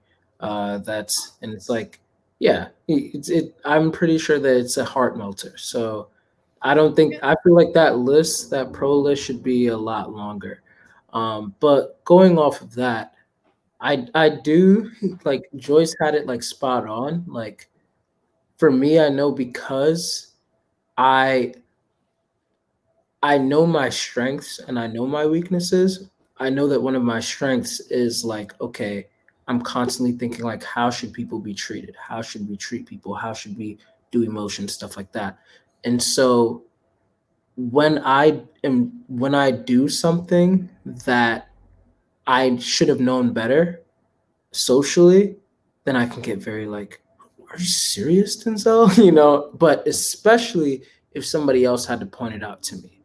Like if somebody else points out like an FE thing to me, like just for example, like, so like if Vicky were to like point out to me like, hey, like, you know, around here, everyone on the trains are like quiet. And I didn't even notice for whatever reason. I highly doubt that would happen. but if somehow it did, and I'm like, oh my goodness, everyone, like I would like really get very to myself because it's like, yo, you should have known better than this. Like when it comes to social gatherings, when it comes to people, stuff like that, like you should have known better. Like if I lose my cool and I like lash out at someone, it's like, oh, you should have known better. Like they didn't know better. And so you should have been the person to be able to address the situation in this way and all of that. And so that's, I guess, just like put it back with what Vicky was saying. Like, I don't know if that would also count as like a weakness, but you know, our weakness could be that when we fail at our strength, then become critical of that. Yeah, it's kind of like the social faux pas. If you accidentally do a social faux pas, you're like 10 times 10 hard on yourself because you really don't want to be that person who is that person who, yeah, definitely. And so, Rivka? Yeah, so I found out last year that I may be an autistic person, and that was kind of a it was a, but it also like it's a weird struggle with FE because it's exactly like you said. There's so many shoulds. So when I can't do something that I feel like I should be able to do in that sense, it's like stabbing knives into myself. Lots of shoulds there, Denzel. Which I know because I do this to myself also. These notes are really helpful. Thank you for suggesting this, everyone. Everything that everyone else has mentioned. Weirdly enough, like this might just be a me thing, but boundaries are difficult to me. I can't remember, Stephanie, it might have been you who said it. And like I remember like in university, especially, like I had this friend and I couldn't see like where she ended and I began. And that can lead to a lot of problems there. So definitely boundaries, self-love. And again, this might be a me thing, but focus. And that comes a lot like we talk about like being in loops and in the grip. I feel like, Joyce, we talked at the start how like our health is not as good as we'd want it to be right now. And I think for me that is trying to find that, Denzel, you talked about meditating, catching up on my meditation practice and really getting my functions in order. It's a really vicious cycle with us. Instead of kind of seeing the problem for what it is and just moving forward with it, I'm more inclined to just kind of stay in that like self-stabby mess. Even though like, even as I'm saying this, like I'm imagining myself as another person now. And I just want to be like, please don't do this to yourself. You're only making this harder. Yeah, self-stabby mess. That's my ENFJ friend. It's like I find female ENFJs deal with this times 10, but it's like I can't like my female ENFJ friend, she's the most charismatic, lovable, charming person. In college, she was like the person that I noticed because I thought she was so cool. She was the only person I noticed, and she hates herself. And like I cannot convince herself out of self-stabbing herself. And like I don't know, she reminds me of Vicky a lot in the sense that like I think sometimes ENFJs, like even if you tell them all the things that you love about them, like it'll like bounce off. And it's like because they're hard on themselves and they won't listen to you, but they're like, oh, it's nice, but they're not internalizing it because at the end of the day, they're gonna choose their self-stabby over listening to the good words you have to say to them. I just wanted to agree wholeheartedly with that. I thought it was just me struggling with self-esteem and self-flagellation, like constantly, I'm the worst. And it's been such a journey of trying to figure out who am I with the boundaries and with the FI and the TI, trying to separate. I feel like it's been a lifelong process and I'm still figuring that out. But what is that makes us hate ourselves so deeply? But then everyone else, it's like they get immunity. They're perfect and wonderful. But to turn that around, it's so difficult. Yeah, I feel like it's because when relationships go sour, the ENFJ takes that interpersonal distress on personally. So they're like, oh, this is happening. I don't know. It's some sort of psychological thing. It's like, because this person isn't responding the way that my FE expected it to, because this FE, FE has a certain understanding of cause and effect. TE is known for cause and effect thinking, but I think FE also has it. And it's like, so if I do this action correctly, then someone should respond positively, but the other party doesn't respond positively. And you're like, oh, I'm a part of this equation, this cause and effect. So I'm the reason that this person isn't responding positively. And then I'll try to convince my ENFJ off of it. Like, no, like it's that person. And she's like, but it's almost like she takes responsibility for the relationship working. It's like over personalizing the relationship. And yeah. I know that Antonia always says that it's definitely inferior TI. Like inferior TI is prone to self-attacking, whereas tertiary TI is like prone to attacking others. Not to say that ENFJs aren't prone to attacking other people and INFJs are not prone to attacking themselves, but it's more common to lash in at ourselves with inferior TI apparently. And so, yeah, she and Antonia, like, I think it is a lot more common with ENFJ females for sure, because although I do relate to like an extent, it's not nearly as much as I've seen with the other ENFJs, like in our profiler training class and everything. It's just like, oh yeah, that's wow. Like I feel for it, but yeah, it's the inferior TI. Like really, like Antonia calls it the inner mean girl, and a lot of people like related to that. Yeah, it's true. I think what the TI, what the inferior TI is doing. So the dominant FE notices that there's interpersonal distress or like something going wrong out externally. And what the TI does in inferior slot, it rationalizes what's happening. And so it goes like, oh, so this is happening. And then it'll jump to because of me. Because the ENFJ feels responsible for the world, and then it's like, no, that's an incorrect TI conclusion. That was oversimplifying logic to hurt yourself. And I'm like, wait. That's a good one, Joyce. Yeah, because it's kind of like what I said. Like better. Like if there's a argument in my family. Granted, my father's an ENFJ too, but like, and we don't have arguments in our family. Like if there was, then I would be like, dang, this is my fault because I'm the one who knows better. It's like this God complex, at least for me, that's like, I know relationships. I should have known better. Like if I had done my part, if I had done my job, then this fight would not have happened. And so if I had just spoken up, if I had just done this, if I had just done that, so yeah, I think that you're really spot on with that. And then another thing I was going to say, like, so with weaknesses, my things I would say is that like it all goes to inferior TI once again. So one big thing is I feel like, and y'all can let me know if y'all resonate or not, but like ENFJs are some of the kings and queens of that stereotypical thing in the show where it's like, I was just trying to protect you. Like, because it's like the TI like keeps certain information from like we don't tell people certain information because we're afraid that it might hurt them or it might ruin the vibes or the connection. And so you restrain information so that you can value the FE and keep the harmony and the connection there. But once we start to integrate the TI better, then we start to learn how to deliver hurtful news or bad news or whatever in a more tactful way that'll still be like receptive. It still might hurt, but our delivery won't hurt. And so therefore we can fix it from there, and that'll create like true harmony. So that's like one thing. And then the last thing I would also say is, again, with inferior TI, a lot of times because we're so like inferior TI is like in TI itself is what makes sense to you as an individual.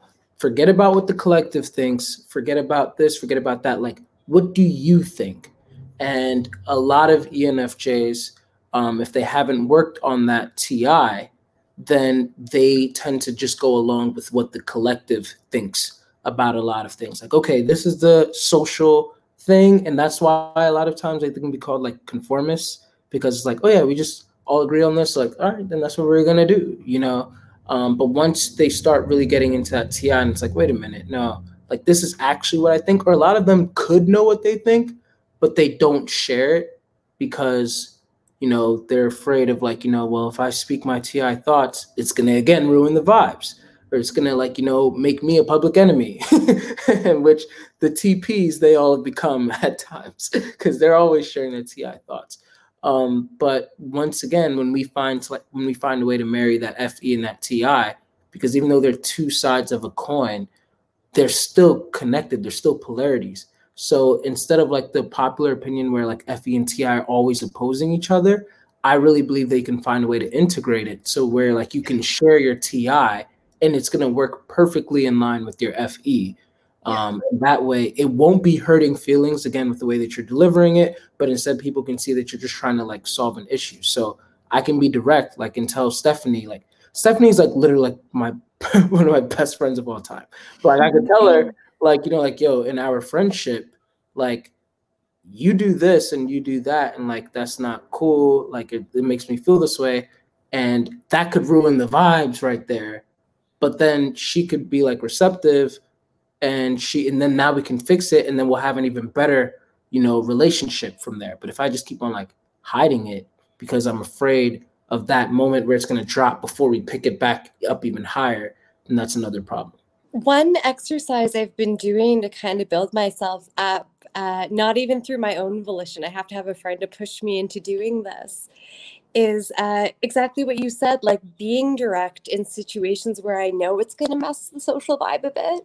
And it physically hurts. I can feel like we talk about like bodily sensations. I'll get overwhelmed. I don't quite have the distress tolerance skills to bring myself down. I might start like physically shaking because I'm so nervous. And it's good to do that in low risk situations. I think going back to the strengths, something Denzel, you said at the end, kind of like the vibe goes down, but then it goes back up again. And I think like at our best, we have a gift of being able to bring the whole group through that emotional experience out to the other side. Yeah, I guess for me, it's a little bit hard too, because it goes back to what we were talking about earlier, which is like, I think we have such strong like convictions. So I have to juggle with that a lot. It's like I want the harmony, but at the same time, I feel this responsibility. Like if something happens and like other people aren't speaking up, but they come to me and they're like, oh, these things, and like I'm feeling this way, and I'm like, and this is the thing about ENFJ too. We try to solve everyone's problems.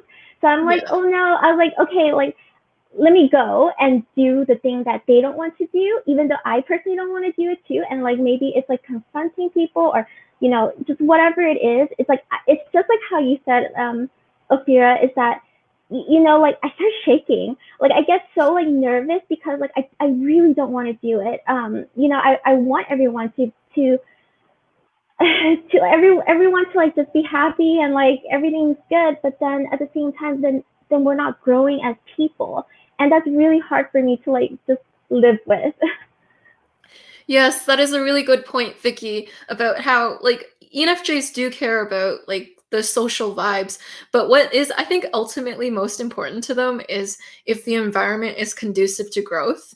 And if it's not, like you have to act and you have to make sure that it is in a better direction, because overall you are big picture people. If the big picture is kind of like sullied, you want to like fix it, and you're like, this has to be in a better trajectory. And so, Stephanie, any opinions on ENFJ weaknesses? I agree with what everyone said about being self-critical, and it really stemming from disappointments in relationships or in how I've managed something within a relationship.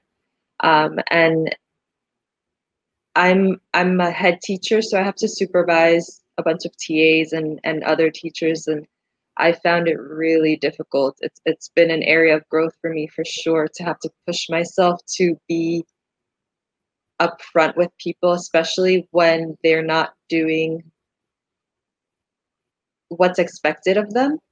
It's been really hard, but over the last year, I'd say, of having to practice that a lot, I've gotten a little bit better, and just kind of like getting comfortable with being uncomfortable, I suppose.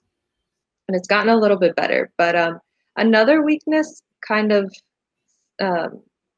drawing away from FETI, I was going to say, and I guess this ties into everyone writing things down, but bad memory, just forgetting things, which is why I also have to write things down. Sometimes I have this internal battle between my FE and like, I don't know what the other cognitive function would be, but like I don't want to interrupt the person, but I have a thought and I don't know, I can't pin it in my mind, or I might try to, but I'll lose it. So similar to what's been happening with a few of you, where you lose your train of thought and then you can't get it back. Yeah, and I've even had, I don't know, this might just be me or like lack of sleep, but I've had many moments where I don't know if something was a dream, was a memory, or if like I just had a random thought and it actually didn't happen. I don't know.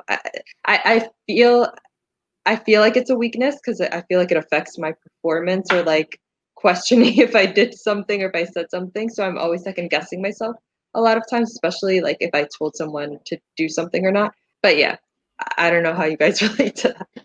My dad says I have the best memory in the world for things that never happened. Yeah, I actually think this goes to, I think this is my main criticism of myself, and but like, I mean, I have many, but like this is one of the main ones, is that I think it goes along with what you said, Stephanie. I think it has to do with us always looking into the future, right? And I remember listening to the Personality Hacker podcast about how we have like monkey mind, and I totally agreed with it, because I'm always, there's something that like I wish I could be better at, but I wish I was more in the present, which I'm not. My mind is always thinking about something in the future. I'm always planning. I'm always thinking about how things could be better or whatever it is. So I feel like that is why we can't, maybe, or at least for me, I feel like that's why like I forget things, or it's maybe just these details aren't important to me, because the future and like the growth is more important. So I told this to Joyce on our call before too, how like one thing that people say to me a lot is like, especially when I'm getting so self-critical of myself, people will say like, wait, you've done all of these things, and they'll start naming them. And it's so funny because I don't even think about them. Like I don't remember them. Like, I mean, I know I've done those things, but it doesn't matter to me because that's in the past. So I don't give myself that time to really think about my accomplishments. I only think about like what I could have done better and what I could do better moving forward. So sorry, one last thing is about the, when I was listening to your podcast, Joyce, I love your podcast, and I've told you this before. I mean, not your podcast, your YouTube channel, but like, just like when I was listening in on one of the INTJs, they said that like, I think it's because we're so similar, which is like we think so much about the future, and like, you know, planning and all of that stuff, that like, at least for me, I don't feel like I'm a very spontaneous person, and I can't really be. And the only way for me to be spontaneous is if I plan in a period of time to be spontaneous. I'll be like, okay, these 3 hours, I am super fun and spontaneous, and like we can do whatever. Like just tell me what we're gonna do at that time, but it's planned. Yeah, I relate to the concept of planned spontaneity too. Yeah, it's like I have to mentally prepare myself to be spontaneous, but I can do it when I've mentally prepared myself. Just real quick, what is Vicky's Enneagram, and do we know? I think Joyce, you're saying I'm a 3-2. Yeah, 3-wing 2. Okay. Yeah. That was a great point. How you're always in the future, and that that causes you to not appreciate anything you've done in the past. And my ENFJ has the same problem, which is why no matter what accomplishment I tell her that she's done, her TI doesn't take it, because any past information is irrelevant because she is so focused on the future. And so my last question for tonight is, are there any famous ENFJs that you know about, or any fictional real life ENFJs that you've typed?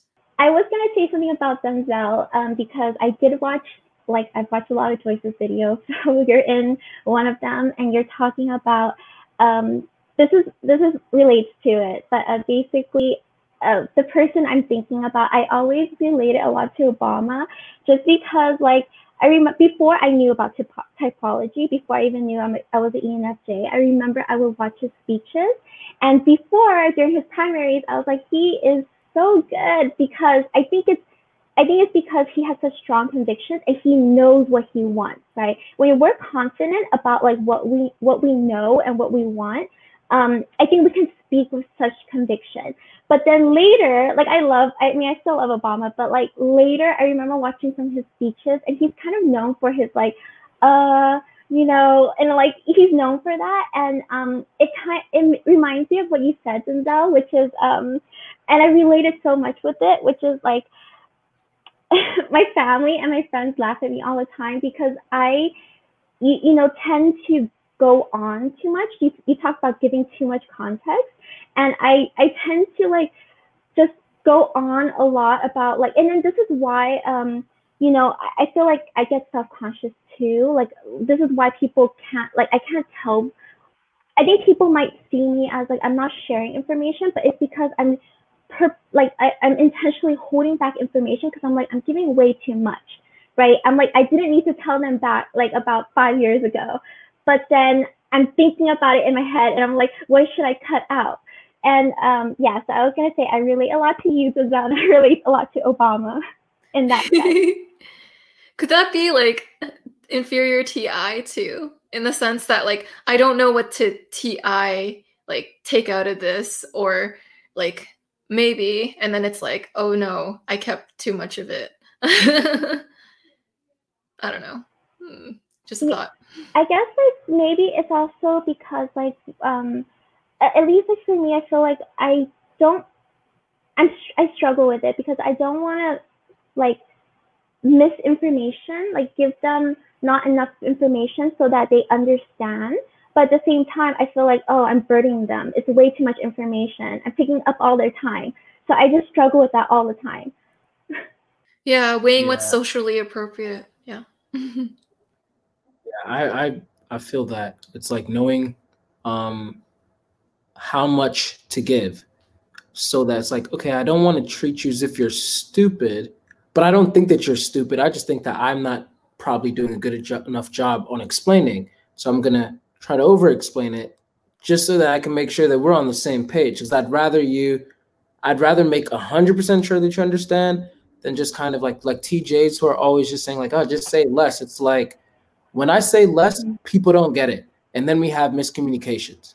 So I'm going to just say more so that I know that you get it. And if you still didn't get it at the end of the day, or if something came out of this, like that was just bad, then now I know, like, most of the time I know like it's not my fault. Like, you know, I was like, no, I explained this thoroughly. Yeah. Sorry, one more thought about Obama. I just remembered this is, but basically, the reason why I brought Obama as well is because I think it relates so much to like ENFJs and just wanting harmony. When I'm watching him, I see him struggling, and I'm like, oh no, it's because he's trying to, he's trying to like, you know, there's like so many constituents and they all want something different. So in his head, he's probably thinking like, oh, what does this person want? What does that person want? And if he's like, doesn't know how to say it so that it's like politically correct. So that's how I see it when I'm watching him, and I'm like, oh no, like I feel bad for him and I'm like sweating for him. That is such an FE struggle. Yeah. And so Denzel, you typed J. Cole as an ENFJ, right? Yeah, I think that he's not only my favorite rap artist, but he's also like he's just an awesome guy altogether, in my opinion. Like, I've watched so many interviews. I've listened to the evolution of his music from back in the day up till now.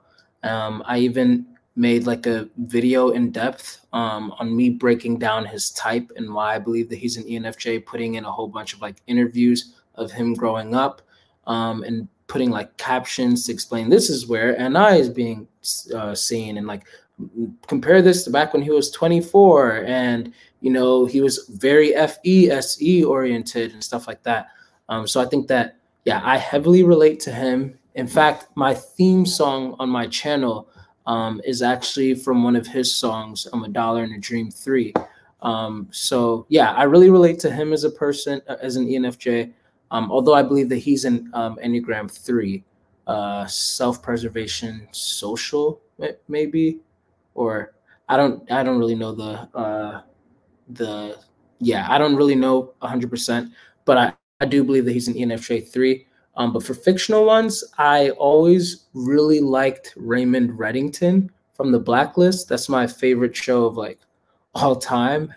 It's such a good show in my opinion, and I think that if anyone ever wants to see FENI at its highest form, that show like really showcases it. Like, he's a very jovial, funny guy. He's a self-preservation 7, so he's like extra funny in that sense, and like he's trying to like, you know, but like he does things so strategically, like seeing that social strategy of like wit and planting seeds and setting up dominoes so that, you know, people can like like so that he can like foretell the future in a way. I really like relate to that, like how he goes about everything. And I also heavily relate to Professor Xavier from the X-Men, not the TV show. I believe that the TV show X-Men is INFJ, Professor Xavier. But I believe that in the movies, like Apocalypse and the most recent one, Dark Phoenix and all of that, I believe that Professor Xavier is an ENFJ. And coincidentally, Jean Grey is INFJ in the movies, but she's ENFJ in the show. I don't know if she's actually an ENFJ or if I'm just like kind of fangirling and projecting what I want to see on her. I mentioned Iris Apfel, my fashion icon. I watched a documentary about her, and I heard, for example, like she's such a unique person, but like she's worked for the White House, like through several administrations, for example. And that to me, like just is a testament to her ability to work with a wide variety of people and kind of see where they're coming from. And just kind of the way she addresses a crowd and sees and the way she analyzes clothing. There's something very familiar about that. Denzel, you wrote something a while back about how you're very critical towards NFJs, both in fiction and real life. And I noticed that with myself sometimes too, like Joyce, our Prime Minister, Justin Trudeau, I think Susan Storm typed him as an ENFJ. And I saw that and I was like, I don't like it. I have it out for our Prime Minister. I think maybe too, it's because like I wonder why that is. Maybe like because there are the similar cognitive functions, and like we talk about shoulds and expectations and convictions, and so we kind of see our like less good qualities in someone else sometimes, and it's easier to cringe that way. In terms of fictional character, I'm a big Avatar: The Last Airbender fan. I used to like, it's funny, I wanted to be Azula, but I had Denzel, I talked to you about that. And then I talked to my INTJ friend. She's like, no, you just admire her. Like, you're actually a Katara. And I was like, damn it, you're right. Vicky, I think you said, like, I don't want this to get lost because it was so smart. You said one of our, I guess, strengths and weaknesses is our conviction. And I really relate to that quality and that character and how she carries it through. I just wanted to quickly throw in that I actually think that both Katara and Azula could be ENFJ.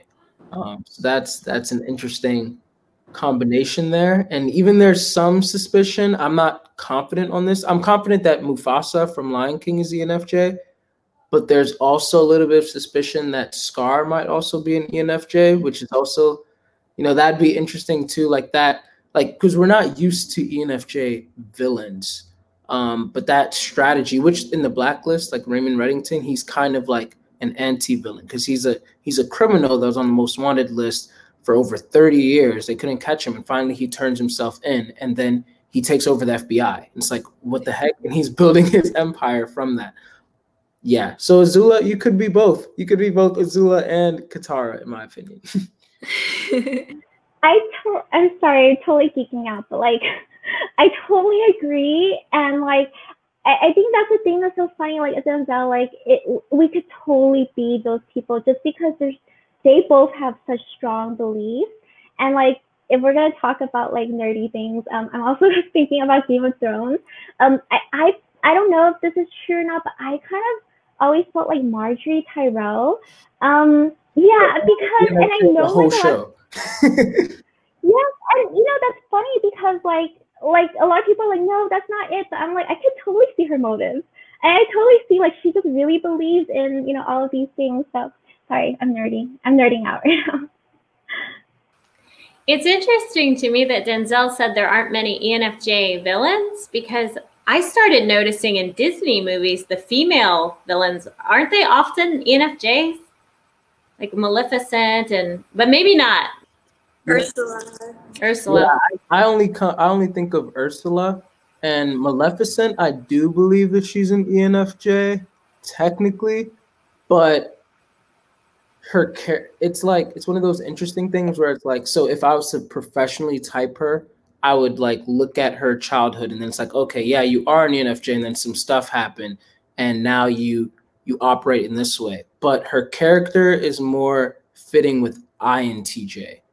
And so it's like, it's one of those things where it's like, she's not a real person, so you can't really like put it. But I would say like she seems more of like an INTJ, even though like looking at her background story and everything, then you could be like, oh no, but she was an ENFJ that turned into whatever that she is, even though type, you can't change types, but I don't know if that makes sense.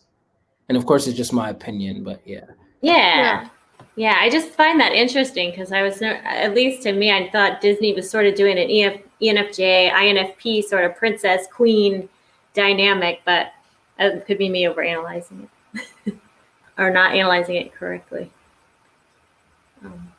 So I guess I could jump in with the ones that I have. And again, I'm not an MBTI expert, so these might not be right. But I know Jennifer Lawrence is often typed as ENFJ, but sometimes ENFP. She's ENFP. I get told I'm an ENFP all the time. I'm like, I don't know. So I vibe with ENFPs really well. I don't know what that is. So sorry, wrong one. And how about this? Let me try my fictional. What about Leslie Knope from Parks and Rec? Is she an ENFJ? ESFJ. Ah! Oh, then I don't have, Oprah. Oprah is definitely ENFJ. I love Oprah, but I didn't want to take her. I felt like that was the low-hanging fruit that everyone knows Oprah's an ENFJ. Yeah. And she's such a quintessential ENFJ too. Yeah. It's like almost an unfair archetype to hold ourselves against. Right. Yeah, I'd say she's like the most ENFJ. No one mistypes Oprah. Oprah is always ENFJ in every system. Except for herself. She typed herself as an introvert. And the way that she said it was, you know what we have in common? You're an introvert. I'm an introvert. And I was like, that is what? I'm more introverted than she is. but yeah, I would say also Maya Angelou. She's a great example of an ENFJ in my opinion. Aslan, I believe that he's a great example of an ENFJ from Chronicles of Narnia. Alicia Keys, and there was one other person I can't really recall right now. It was a woman, but yeah. Oh, Wonder Woman. Yeah, that's what I was saying. Yeah, Wonder Woman. I believe that in the recent movies, she's also an ENFJ. But real quick, I remember what I was going to say, just last thing with Rivka. Heidi introduced me to Justin Trudeau when me and her first met. Not like in person, but like...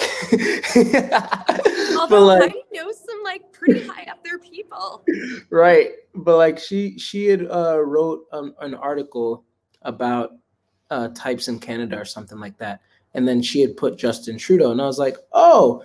And so I got excited, and me and Heidi's first video where we're talking about like properly profiling people, then I brought up like how I'm just the type of person that I always look up all these fictional and real life ENFJ people, like Nelson Mandela, Martin Luther King Jr., whatever, so I can learn from them. Justin Baldoni, I believe that he's another great ENFJ, and his character in Jane the Virgin is also an ENFJ. I just keep on throwing these out. I'm sorry. But I believe like when back then I looked up Justin Trudeau and I was like, trying to like learn from him or whatever. And now knowing what I know, it's like, he's a disgrace to our type. And it's like, how can I, like, you know, I still claim him, just like I also claim Jim Jones and Ted Bundy. I won't deny that they are also ENFJ, but it's like, yeah, when I see these poor examples, I'm like, oh, like, yeah, it just hurts. I feel so unaware of Canadian politics now. I'm like, why do you guys hate him so much? I'm missing out on something. You guys gonna need to tell me later. But interesting examples, guys. And so during my typing session with Vicky, my friend Dan thought that Vicky reminded him of Meghan Markle. I know her type is debated, but generally the consensus is ENFJ. And so I thought I'd also pitch that in too. And Sarah from Firefly / Serenity. I think that she reminds me of Stephanie too. I have a funny example of Oprah. Like, I don't know, it's funny to me, but I remember I was listening in on Reese Witherspoon talking. I think it was Reese Witherspoon talking about Oprah when she met her. And then someone on Oprah's staff told Reese Witherspoon, like, do not chew gum, right? And then Reese was like, why? Like, I like chewing gum. And then I guess that is Oprah's thing. She just does not like anyone. She's like disgusted by it. So she does not like anyone to chew gum around her. And I thought that was really ENFJ because I'm kind of particular in some things too. Like I get like, I don't know, like OCD about certain things, or, you know, and I was like, oh yeah, I could totally see myself telling people not to chew gum or, you know, eat with, you know, chew with their mouth full or yeah. Super interesting. And so Stephanie? I can't think of any off the top of my head besides Oprah, but there's someone that I follow on Instagram that's clearly to me an ENFJ, and I relate to her a lot. Her name is Sophia Rowe, and she's mostly a chef. She does a bunch of things, but I can really see her super hardcore FE and like her desire to create change in the world and inspire. And she's been doing these talks lately about different social justice issues, and she connects so many things together. And she's constantly like reminding people in a really kind but like stern way to think about others and to do the right thing and to do things for one's community, which is really important to me. And again, tying all of these different interests or themes and social justice issues together. She's also very, like, she has this educator undertone as well, where she's trying to like create a community but teach them, and that really speaks to me because it's something that I aspire to, and as a teacher, like I'm doing that anyway. So her, and I can see her TI coming out and some like self-critical posts she does, and like her SE, she really enjoys being out in nature, and like she's a really good example of a very self-aware and healthy ENFJ to me, and like a really down-to-earth. Great examples, everyone. And so thank you, ENFJs, for coming out. You guys are very like world changers. You guys really set a legacy for the world to follow. You guys are responsible citizens. You guys are so socially considerate. You ENFJs are so smooth with maneuvering yourselves around social situations. You guys bring a certain warmth to every interaction you guys go into. You guys are wells of consideration, and you guys give and give and give, and you guys really, really like make people feel comfortable, loved, supported, cared about, and you really make the people who you care about known that you care about them through your actions, your dedication, your consistency. And I really, really appreciate you ENFJs in my life. You really add to my happiness because you guys are just like, you guys are not afraid to go to, like, I don't know, you guys hold so much emotional space for me and to feel comfortable and fully me. Like, I don't feel forced to be anything around you guys. You guys are so, so, so, so like fun to be around, and literally INFJs and ENFJs are like my favorite duo. Like they make great friends, and it was awesome like to know you all. And you guys, when I enter the room, you instantly hit me with good vibes. Like I have good vibes for days now because, you know, ENFJ overload. And so thank you for just bombarding everyone with your social consideration and your good vibes. They really brighten up people's days. I appreciate ENFJs and all you do for the world. Your kindness sets a legacy for the generations to come, and you guys really like to leave a long-lasting impact on those that love you. And so thank you for leaving a long-lasting impact on your loved ones and on people. And thank you everyone for watching. You are awesome, and I'll see you all in the next video. Bye, y'all.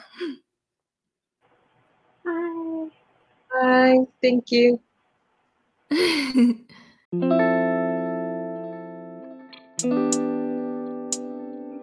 you.